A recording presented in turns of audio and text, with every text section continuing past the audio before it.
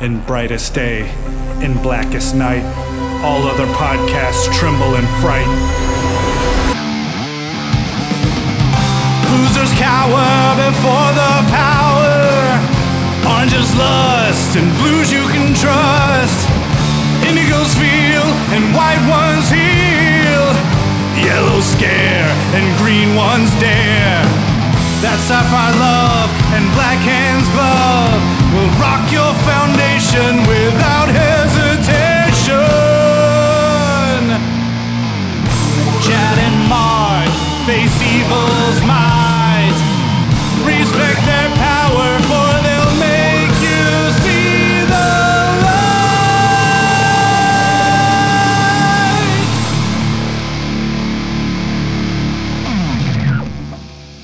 Hi everybody, I'm Chad Bokelman. I'm Mark Marble. And this is the LanternCast. Episode 255. That's right.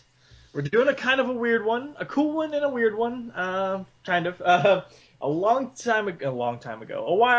episodes back, we said that there was something kind of cool and unique, a short episode, but something cool and unique coming up. This is that episode. It got pushed back because of, I think it was just timing on the stuff that we wanted to get out based on like other things the Civil War episode we wanted relatively close to the movie and so on and so forth. There were certain things that needed to be out at certain times based on some of the things we wanted to do, and it just kept getting pushed back. But we do have something for you. We have two things for you. First and foremost, we are going to be doing a bit of flashback for you. So you guys, and since they can't respond to me, Mark, I'll ask you. Do you guys, aka Mark, do you remember Power Records? Yes. Okay, so obviously Power Records are something that are a little before my time, but I do know of them. I have heard a lot of the audio from the Power Records. But basically what Power Records were is, think of it like short stories featuring various characters. It's an audio drama, kind of, on vinyl, typically on vinyl. And basically, there were adventures of like a lot of Superman ones, a lot of Spider-Man ones, couple of Batman ones, but there was never a Green Lantern one. There never was. However, a friend of mine, I don't want to say a friend of mine because he's a good guy, but I don't particularly know him. Just kind of through the Fire and Water Network and podcasting friends and stuff like that, kind of that network I've built up. He posted an image of this album, and by album I mean vinyl, an album, and it had a picture of Aquaman, Flash, and Green Lantern on it. Well, I have looked all over the place for a Power Records version of Green Lantern's origin or something like that, and I never found anything. Well, I saw this and I immediately jumped on it, and the guy supplied me with the MP3 audio. So we are going to be playing that audio tonight. Now, this is copyright 1967 from a company called Leo the Lion Records. I'm trying to give as much credit to the company as I can. It was out in the late 60s, so I really doubt there's anybody out there who's going to be coming after us for representing this audio without approval, but just in case they're out there, everybody, shh, don't tell anybody. Ixnay on the record A. That's right. It was a gentleman named Robert Ward who got me all this information. So, but what was weird is on the cover, you see Aquaman, Flash, and Green Lantern, and it's Hal and it's Barry. But you listen to the audio, and the origin of Flash is Jay Garrick, and the origin of Green Lantern is Alan Scott. I was like, because you see the cover art image of the Silver Age characters, and you're like, okay, well, I know what I'm in for. And then I just started listening to it, and I was like, wait, no, this is for real? They did a Golden Age, like, Power Records type origin story? It was so cool. We've had a chance to listen to it. We are going to represent that audio to you here. It's about 11 minutes long. And then after we come back, Mark and I will discuss it. And then the second part of the episode will be a review of Green Lantern Edge of Oblivion number 6. Which will probably be shorter than the Alan Scott origin. Probably. So this you're in for a really, really short episode this time, guys. But I think it's a really cool one. Just getting to listen to this audio. So we're going to represent that for you guys now. And when we come back, we'll talk about it.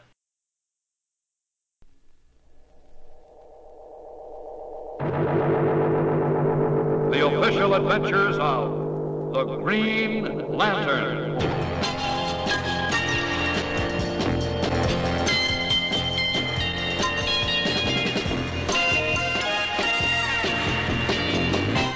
The weird and exciting adventures of the man who suddenly appears out of nothingness. Whenever and wherever there is a wrong to be righted. The Green Lantern. The origin of the Green Lantern begins years ago, out in the great western plains of the United States, as a train makes a test crossing over a newly constructed trestle bridge.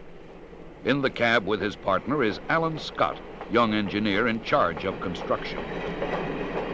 I tell you, Scott, I'm worried. Decker isn't one to take it lying down. He'll try something. He's dangerous. Nonsense, Jimmy. Just because my company's bid to build this bridge was chosen by the government instead of Decker's is no reason for revenge. He won't try anything. Suddenly, the tremendous blast of an explosion. The entire bridge topples and falls, plunging the train to total destruction in the valley below.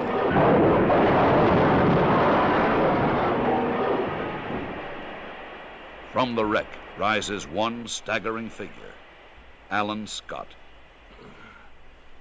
Oh. They're dead. All dead. Yet, by some miracle, I'm still alive.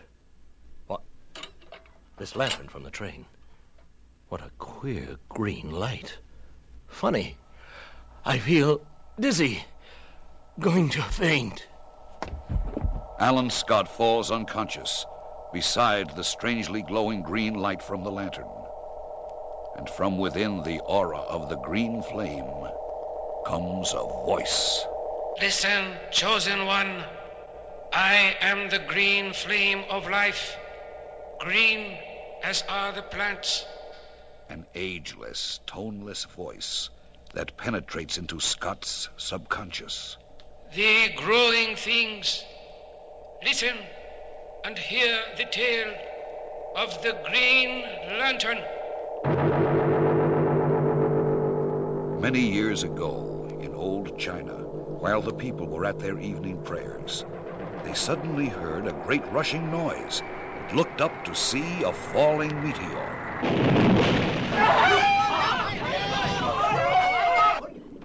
As the meteor crashed and broke open, there in the heart of the shell was a small pool of green, flaming liquid metal.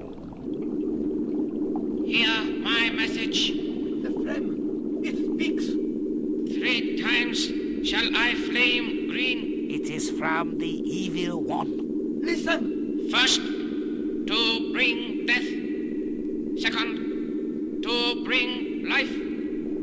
Third, to bring power. As the green flame dies out, the metal begins to cool. Chang, the lamp maker, takes the strange metal to his hut. Look, Chang makes a lamp from the fire of the evil one. Our village will suffer should the gods be angry. We must rid ourselves of the old man and the lamp. Death to Chang! Destroy the lamp! Die, demon! Die!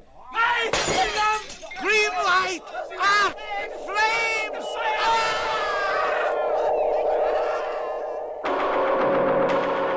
The first prophecy of the lantern was fulfilled. From then on, the lamp passed through many hands on its travels, until one day it appeared in America outside a mental hospital. Hey, Joe, look at this funny old Chinese lamp somebody threw away. What a queer green color. Yeah. Hey, let's give it old Billings inside. He likes to make lanterns and things, and he can't hurt anybody with it. Taking the old Chinese lamp, the patient Billings worked for days, slowly forming it into a modern train lantern. A lovely green light. 3 times shall I flame green. That voice, the light, what's happening? The second to bring life. I feel so queer. Where am I? What am I doing here? I should be in my office.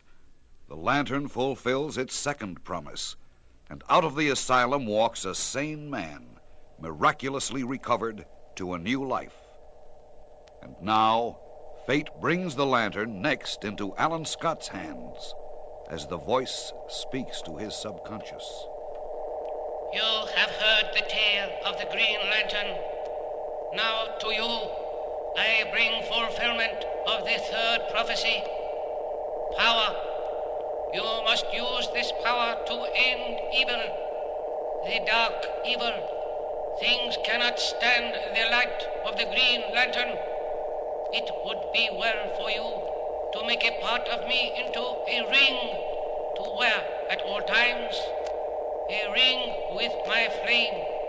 To renew its power, the ring must touch the Green Lantern once every 24 hours.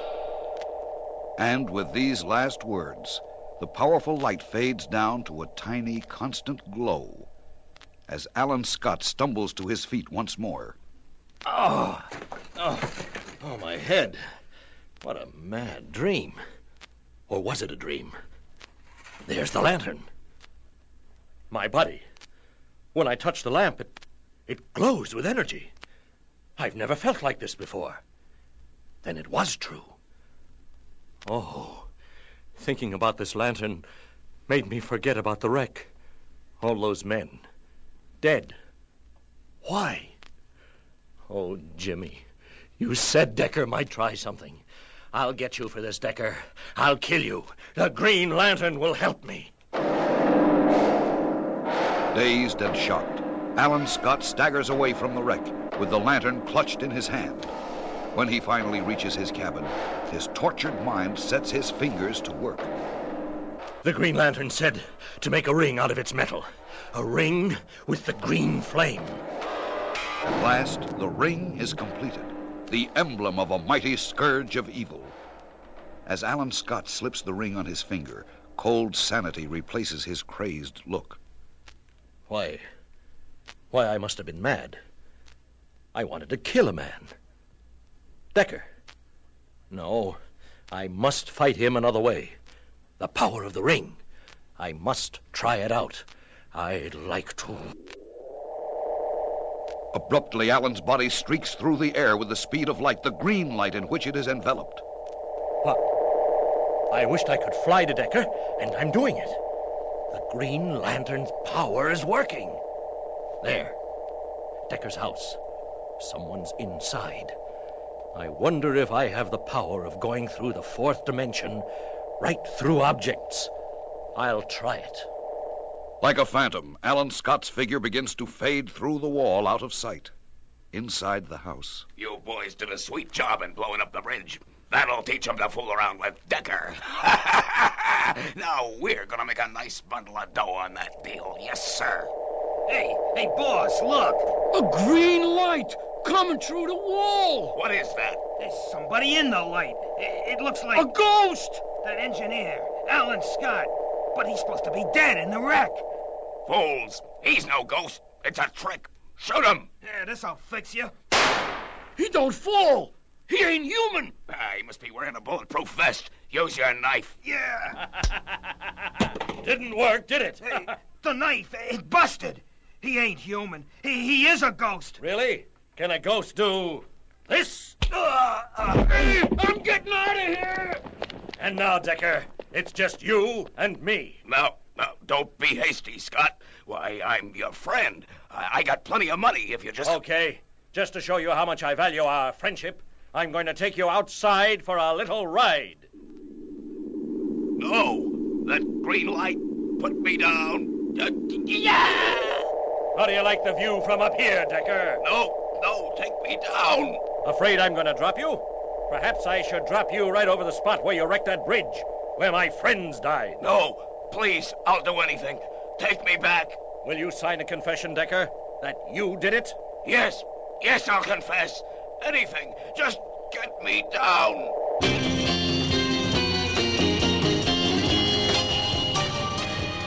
After obtaining a full confession from Decker, Alan Scott returns home to prepare for a new career.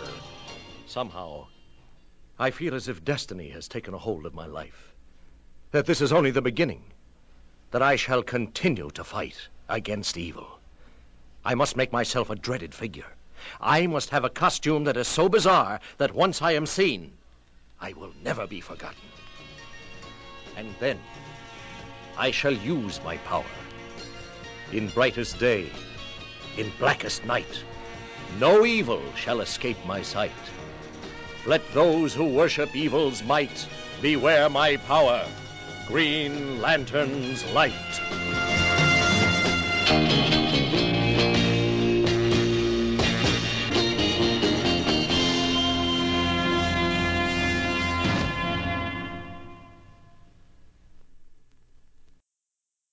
All right, guys, and we're back. What'd you think of that? It was certainly dated, Chad.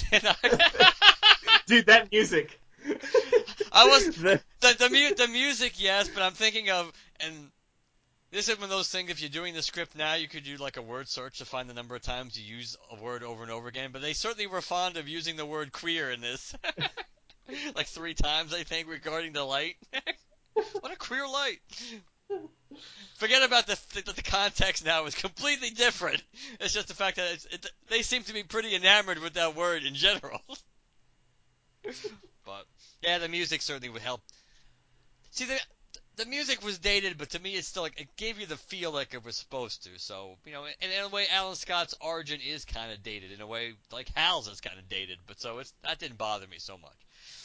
But so I have an image on my phone right now. It's not the clearest, but it shows the back of the album art, and I can just kind of read. There's a brief synopsis. It shows a page or a couple of panels from the original All-American Comics number 16, the first appearance of Alan Scott.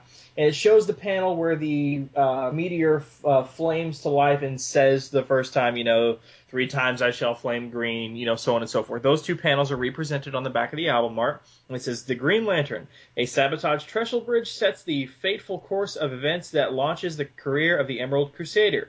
Hear the tale of the Green Lantern from its first appearance in Old China. Hear the awesome 3 prophecies that came true. But also on the back of the album art, it has some cast information, which I thought was necessary here, in addition to saying that it was Leo the Lion Records in companionship with DC who put this out. It says cast: Jackson Beck as the narrator, Charita Bauer, Jack Curtis, Zell Desir, Peter Ferdinands, Earl Hammond, Ronald Liss, and Gilbert Mack. It was written by Ronald Liss and produced and directed by Herb Gale. Director of Engineering, Valentina, something like that. If my copy has kind of that, one of the letters in there kind of a little blurred out, so I don't know if that's an R or an N. Special effects by Cinema Sound Ltd.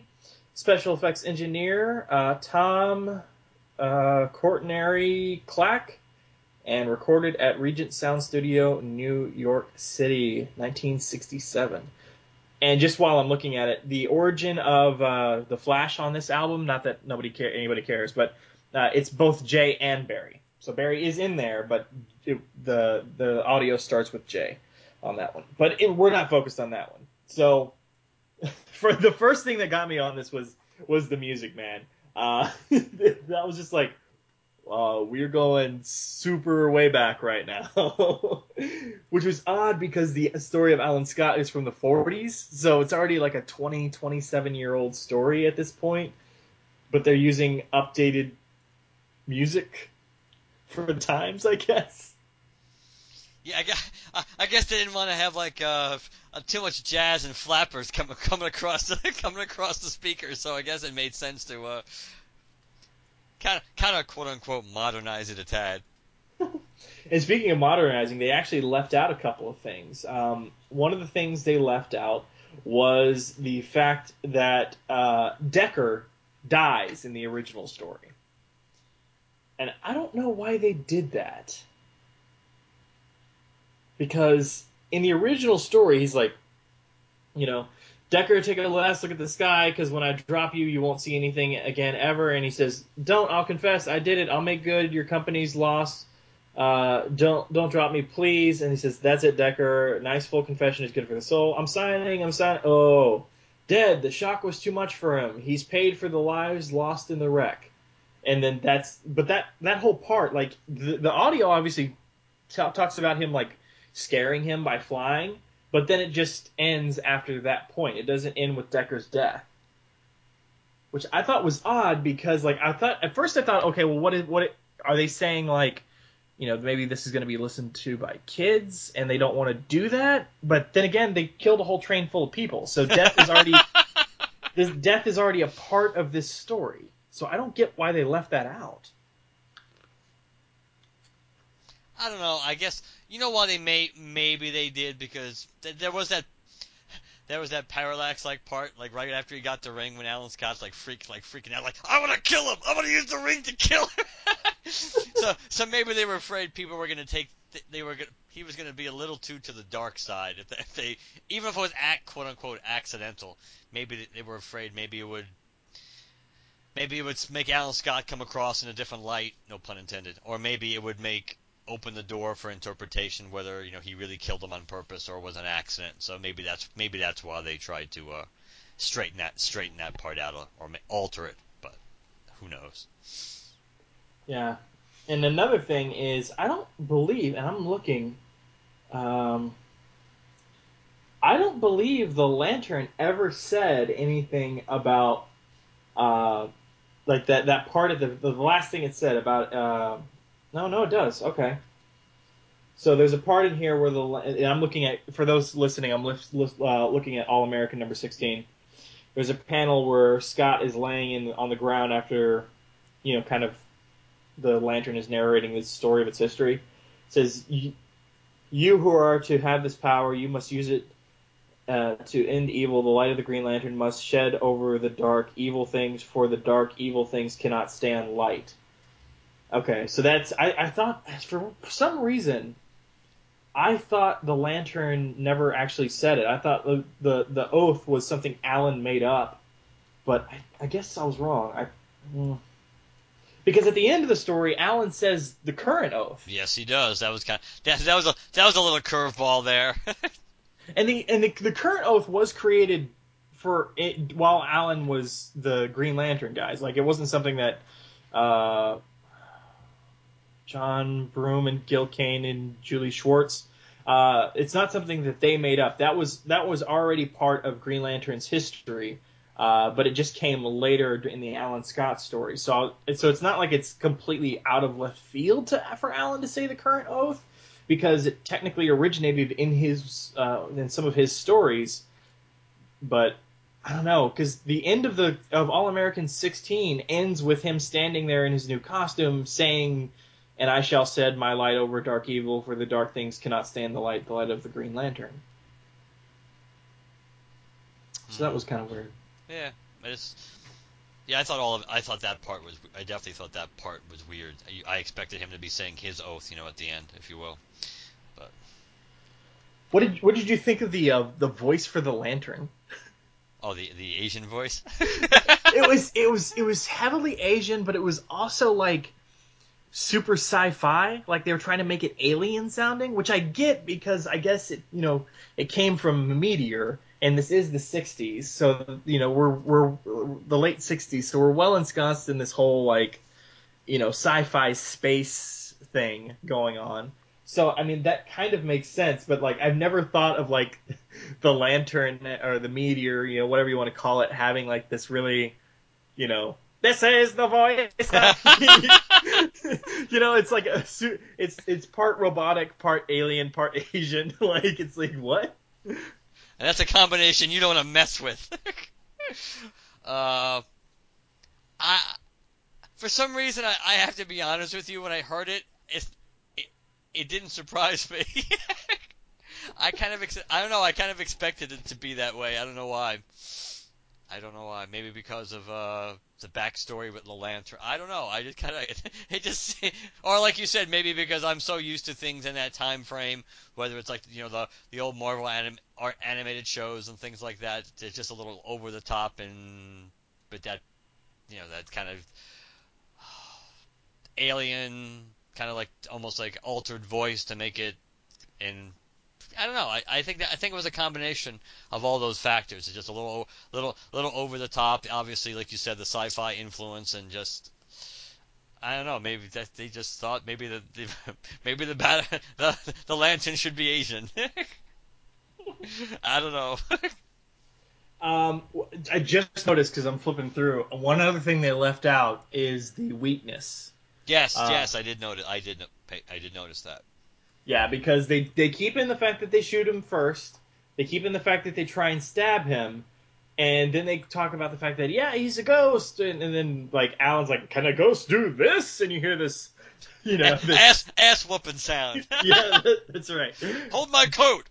Boom! But In between those spots in the comics, in between those panels, one of the guys grabs a wooden club and kind of stuns. I don't want to say knocks out, but kind of stuns Alan. And he says, "Curious." He thinks to himself, "Curious. Lead bullets and steel knives don't get me, but wood does. Guess I'm the only immune to metals." So, and then he says, "I also seem to possess only my normal strength." So, those aren't things that are said in there. Again, I don't know why. I guess maybe just the limits of recording 3 stories on a vinyl. You can only do so much. Because you only have quite literally so much space to put those stories on. But I don't know if it was a double-sided vinyl. And if it was, there's only 3 stories. So which one is the longest one? Aquaman on one side and Flash and Green Lantern on the other, or was it just a one-sided vinyl? that's true. Because I've never seen one. I've never seen one anywhere other than eBay, and even then they're going for like $40, and I can't justify spending that much on a record when I don't actually own a record player. So that's cool. But yeah, I thought it was just so cool because I was super excited when I found out that this thing even existed in the first place, and I didn't like read because I'd only seen the front album art. And I didn't see the back cover until after I already listened to it. And I was like, when I started listening to it, I was like, oh, it's going to sound cool. It's going to, Abin Sur crashing. I wonder what that's going to sound like. I wonder what, Abin's voice, what they're going to do with that. This is the... Yeah, I was just going to say, you know what he's going to sound like? He's going to sound Asian. That guy's on the payroll. But... I started out and it was like I hear these I hear the music, and then I hear this train noise, and I'm like, wait a second! Like before they even start speaking, you hear that train, and you're like, hold on, are we really going with Golden Age right now? Because to my knowledge, I don't think any other Golden Age character has had any involvement whatsoever in the Power Records stuff. Like I don't know if like maybe did Dr. Fate or somebody like show up in a Superman story or something, because I never listened to all of them. There is a Power Records podcast that replays a lot of those that the Fire and Water Network does, that Rob Kelly does. So I highly recommend that show to kind of re-listen to all of those audio based dramas. And I've listened to several of them, but to my knowledge, I don't remember any Golden Age characters showing up in those stories, even just as like random cameos. Doesn't ring a bell either. Did you listen to a lot of the Power Records stuff growing up? I'm actually looking at some of the things here. I did have a bunch. I definitely had the Fantastic Four, which was the origin. I had Spider-Man, which was cool because that's the abridged version of I think the introduction of Man-Wolf. I did have the Incredible Hulk one when he fights the Abomination and Rhino. I think. Oh, they have the Curse of the Werewolf one, which I'm assuming must be might be Werewolf by Night, but I never had that one. And I'm looking at these. I think I had the Planet of the Apes ones too. I almost forgot they did Planet of the Apes. I probably, since I was a huge Planet of the Apes guy, I probably had all of those Planet of the Apes that they did. I don't think I did not have any. I did not have any DC. I did not have any DC. I know that. So I actually, to be perfectly honest with you, I wouldn't be surprised if I somewhere out in the living room in the drawer where I have we have some of the old 33s that I probably have these 40. I might have some of these 45s and the actual books that came with them. So, but yeah, as a kid they were pretty cool. They were pretty cool. I actually I did have a werewolf one because I'm looking at that cover now. I recognize it. That I still remember. It was actually in the room I'm recording in now because it used to be my mom's room a long time ago. That this room, she had the record player, so I just remember putting the headset on and coming in here and sitting in and putting the 45 on and just listening to them. Yeah, I believe this one was also a 33. The one we're covering right now. Probably because you said there were multiple tracks. Yeah, there were 3 tracks. And I do own one Power Records record because I actually found it in like a back issue bin for like, I think it was like $10 or something. And I'm like, even though I don't have a record player, I was like, it'd be cool to have one, you know? It's Superman Weatherspoon's Catalyst. The cover shows Superman punching out a bunch of aliens like in a cave or something. Yep, I'm looking at that one now. Yeah, I have that one. I know for sure I have that one. But again, I don't own a record player. It's something I want to get, but not yet. Any extra money I have that could be spent on a record player is going elsewhere. and I know the first thing you're going to be spending it on. Uh-oh, what? Oh, no. I wasn't going to say it. You know what I know that you know that what it is. Oh, nice.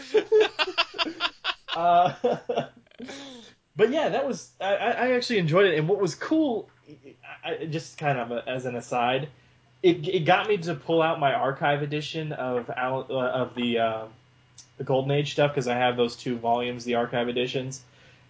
And every time I pull out a hardcover of anything, I always immediately take the slipcover off and just toss it somewhere, because I hate reading hardcover books with slipcases on them. Like I have to take the slipcase off, read the book, and then when I put the book back on the shelf, then I'll put the slipcase back. But I just can't stand holding 2 things like that. I don't know if that makes sense. Whatever. But it just made me realize how cool these archive editions are. Because it's got the embossed engraving of Alan Scott's Lantern on the cover, and the colors on the inside of this thing are so good.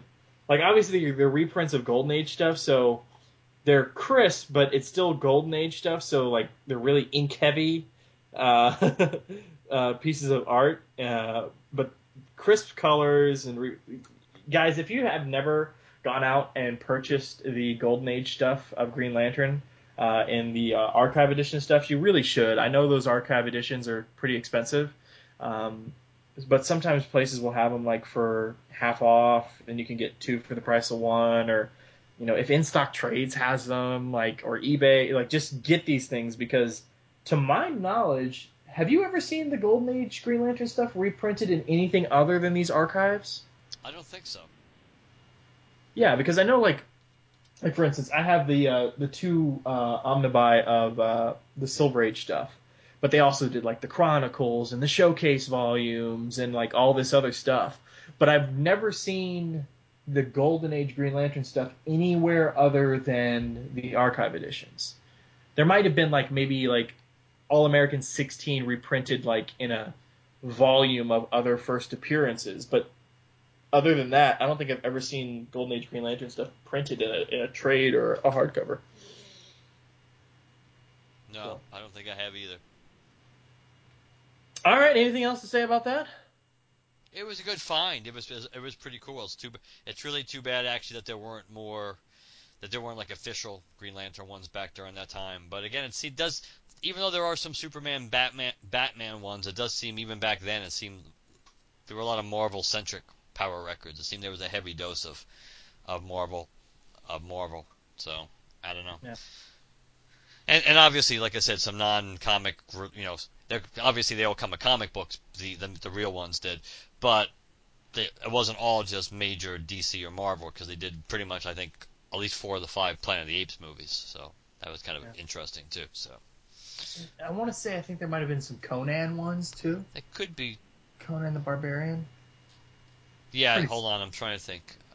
I'm trying to see if I can see the list that I was looking at here. But yeah, there could very well have been. There could have been a Conan one.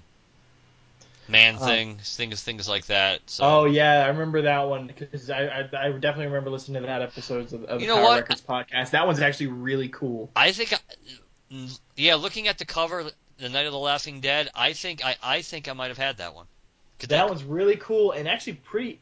I mean, it's not like we're all adults and we know that these things are old, but like it's still got a like twinge of scariness to it, even though you're a fully grown adult. Like you're listening to this, going, "This is actually a little creepy."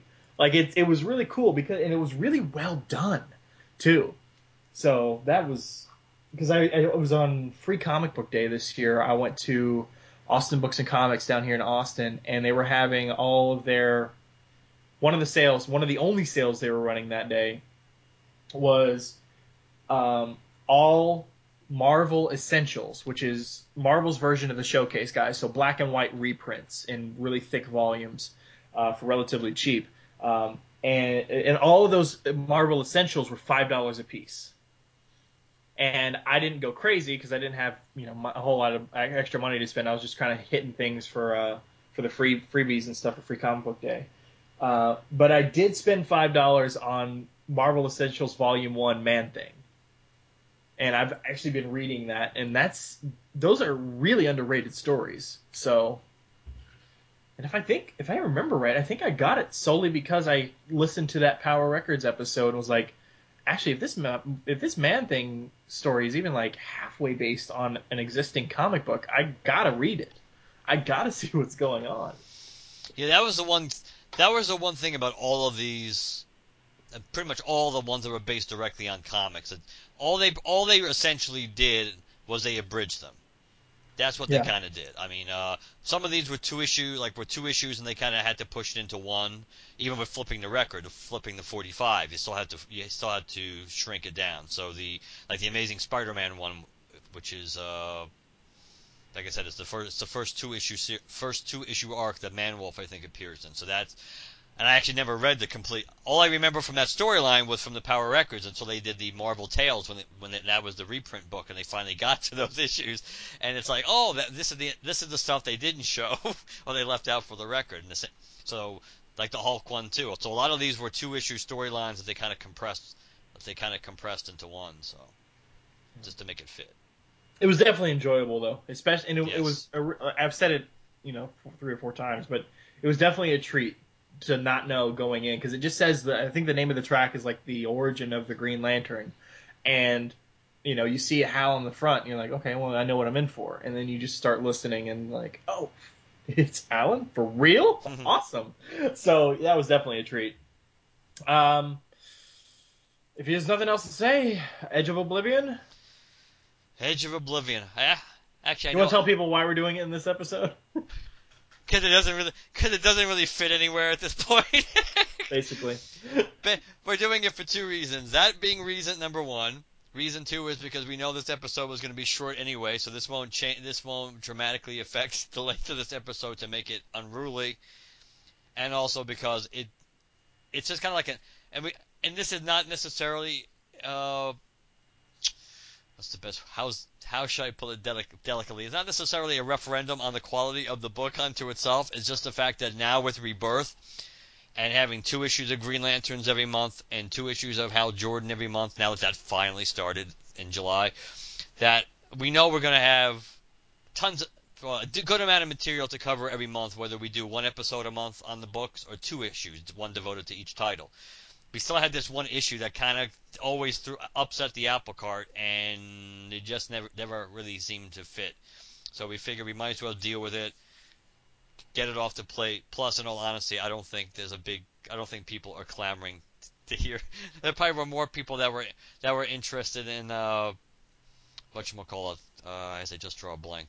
The thing we didn't want to do for so long, we kept pushing off. The thing we didn't want to do. Yeah, the thing. Threshold. Yes, that's it. It's so memorable. It's out of my mind. That threshold. The way I think there were more people, even if just being sadists, who wanted to hear threshold, that really want to hear the end of Edge of Oblivion, because almost everybody who cares probably has read it, and I think people are going to know what we probably think of it. So, that's the rationale. So, with the preamble over with, all right. So this is Edge of Oblivion number 6, the final issue. Yay! So the issue is titled Last Chance. Tom Taylor is the writer. Breakdown: Scott McDaniel, Jack Herbert the artist. Hi-Fi colors. Dave Sharp letters. Ethan Van Sciver and Jason Wright cover. Andrew Marino assistant editor. Mike Cotton editor, and Eddie Berganza still group editor.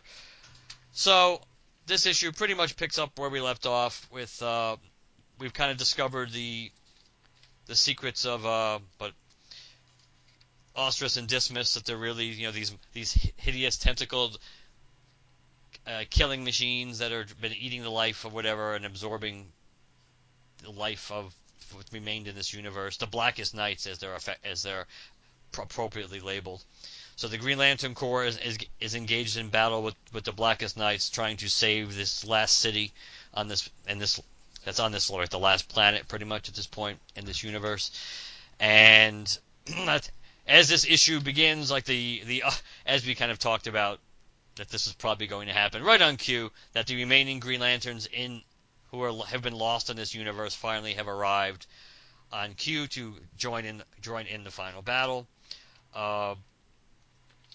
They kind of know at this point that they pretty much their time is pretty much up. They gotta get out of Dodge if they can. But the most important thing is they got to make sure that the Blackest Knights do not even have a chance of escaping this dying universe that make their way into ours. So we have a couple of cool scenes with some like new lanterns we've never heard of before, which is kind of sad because they give nice little write-ups about who they are and their background and everything else just before they get snuffed out. But the important thing in this is that the two lanterns in particular who they give us this background on, they die, and the rings they begin seeking sentient replacements which all of a sudden it's like when Simon and John realize at the same time that if the ring is actually going out looking for a replacement instead of going to Mogo, it has to be detecting their universe. So Simon pretty much follows the multiple rings at this point, because a lot of the newer, greener, no pun intended, Green Lanterns are getting snuffed out in the fight with the Blackest Knights. So Simon follows these 3 rings in particular. He finds them to the yellow tear in space, which is where they lost Badge and Aricia a few issues ago. And the rings go in there. Simon follows the rings, all based on the idea that logically, I'm sure, as we're going to find out, that this rift is which will lead them back to their universe. The Lanterns continue fighting the Blackest Night. They pretty much, at the same time, they also lift up the last surviving city on this planet, and they move it onto Mogo. Because the idea is if we can put it onto Mogo and we can get everybody pretty much to the rift, then maybe they can, some remnant of this dying universe can survive. Well, after they do that, the Mogo, they tell Marniel that Mogo will protect your people and the cities, and we can't move through the rift yet because we have to make sure that the Blackest Knights don't follow us. And John's pretty much committed. He's willing to more or less potentially sacrifice half the Corps to ensure that the Blackest Knights don't follow them. Essentially, half the Corps and Mogo can get out of Dodge, and the other half will basically do like a rear guard action, a delaying action to prevent the advance of the Blackest Knights. Marniel pretty much tells them that's not necessary, that pretty much Perderon, which is the planet that they're on, pretty much is that planet is old, much like Morniel, and the planet will be willing to make the sacrifice to do what needs to be done to contain and prevent the Blackest Nights from escaping. So the Green Lanterns, at this point, they pretty much pour on all their energy. They focus on everything that gives them strength, everybody they've ever lost, everyone they miss, and they're able to essentially pound and drag down the Blackest Nights onto the surface of Perderon, who then pretty much pulls them in, holds them under the surface so they can't escape, and then Mogo and the entire Green Lantern Corps heads into the rift, and everybody fades out as they go into the rift, and that pretty much ended Edge of Oblivion 6. First thing I want to say is kudos. Is this artist the same guy that we've had after Ethan Van Sciver, or have we had different ones since Ethan? Or is he just been the same guy? I think we've had him. I don't know if he's... I wish I had the other two issues up here. They're downstairs. I don't entirely know. I do think it's one of the artists we've had since Ethan left. Well, if there's been multiple, I've liked the art on most all of these issues after Ethan too. So great job filling in, and I really like the art in this issue. Yes, the art was really good.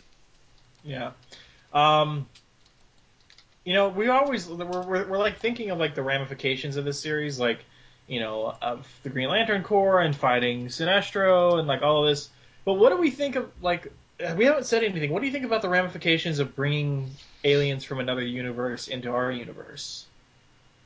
That is true. That is something that, in all honesty, before I reread this issue, I kind of completely forgot about that narrative.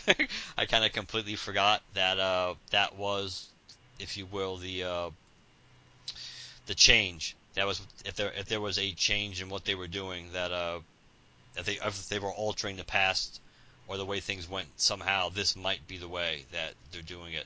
I think it's Scott McDaniel did do the layouts in the last issue. Okay. It will be interesting. I don't know. Well, if the old Guardians were around, you could definitely see them rip it into the Green Lanterns for making that kind of move. Yeah. So I don't know. I think it's cool. It kind of reminds me like of a mosaic kind of like thing. So I think it's cool. So do you think he'll stay on Mogo?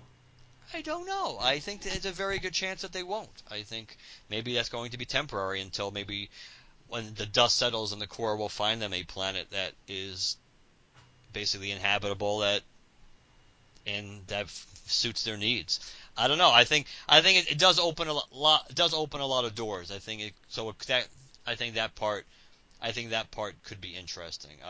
I would have been nice to find out about Krona and Relic more than that, but Yeah. I just think, well, we're never going to get an answer on that. We're going to have to talk to Cullen and figure that out.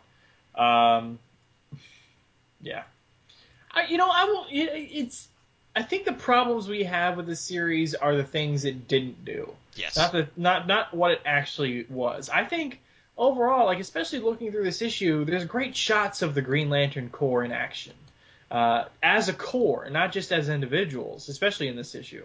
I mean, that helps that the other Corps actually, the rest of the Corps actually shows up finally. But I think it's actually not these 6 issues. I wouldn't say, no offense, Cullen, but I don't think Lost Army is a good Green Lantern Corps story. Maybe. But this is definitely a better Green Lantern Corps story. Let's put it that way.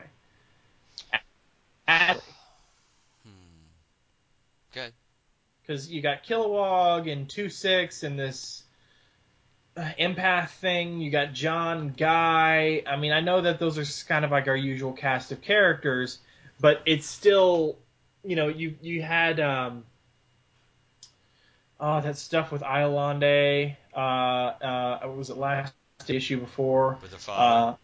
Yeah, and you got that, and she shows up, and she's the one who kind of gives the speech of, all right, Green Lanterns who have just joined us, basically, is what she...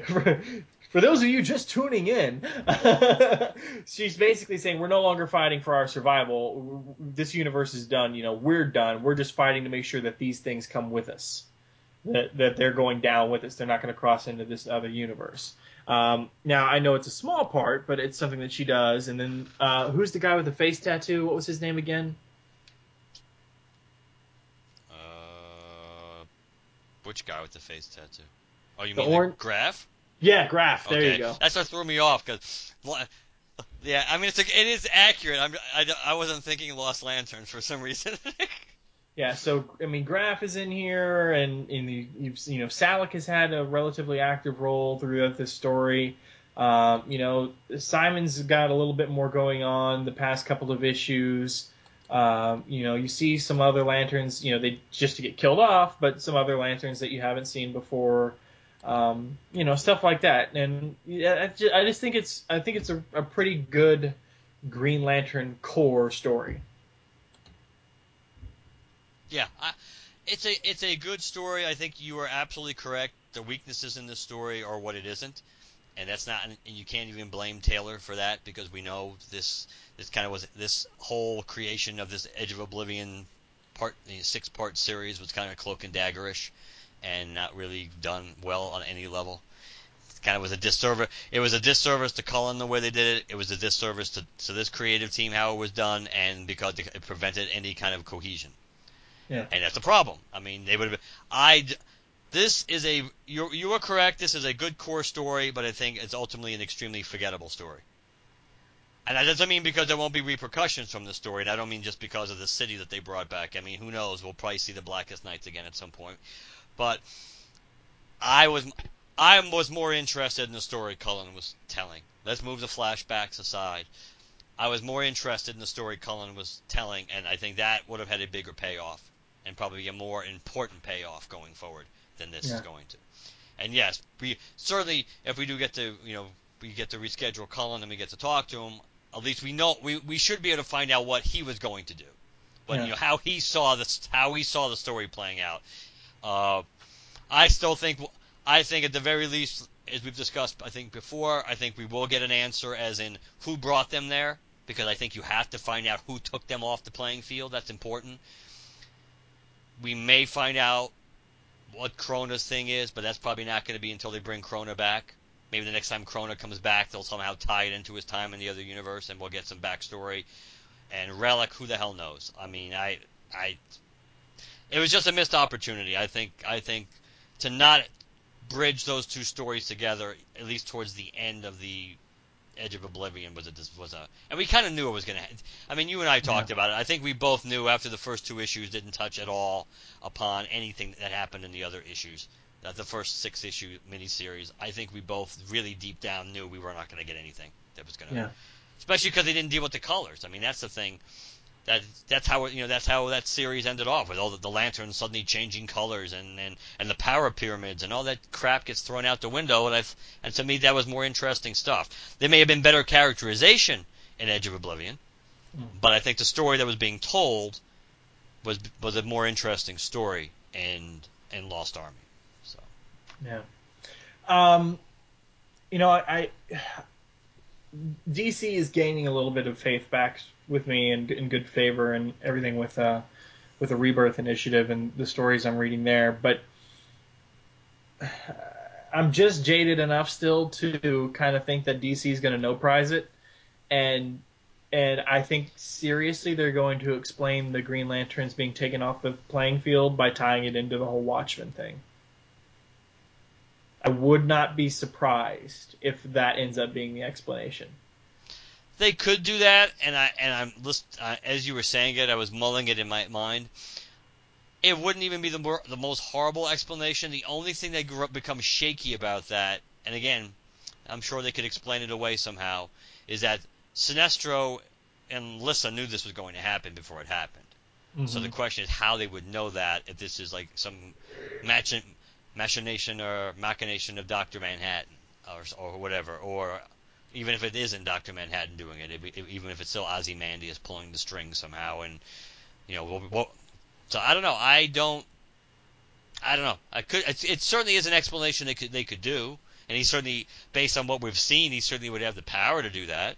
If he can basically steal 10 years from the DCU and do what he did, and especially how this ties into whoever the new who Superman is, as we talked about how, the Superman, post the pre-New 52 Superman or whatever isn't supposed, is not what he and his family aren't what they appear to be or they think they are, or whatever. Yeah. That if that relates to Dr. Manhattan himself and things like that, obviously he would have the power to just pull the Green Lantern Corps and send them to the previous universe. That would be like pretty easy to do. So. Yeah. But that's the thing I think of all the things that you want to check, put the check mark in the box next to that we'll probably will find an answer to. Certainly find an answer to quicker. I think we'll find that answer will be quicker, as in who took them out of the universe. It will be longer, yes, if your thinking is correct. If it has to do with stuff related to Watchmen, then we won't get an answer anytime soon. But that's the one that's probably the safest bet that we'll get an answer to. Yeah. All right. Anything else about this issue?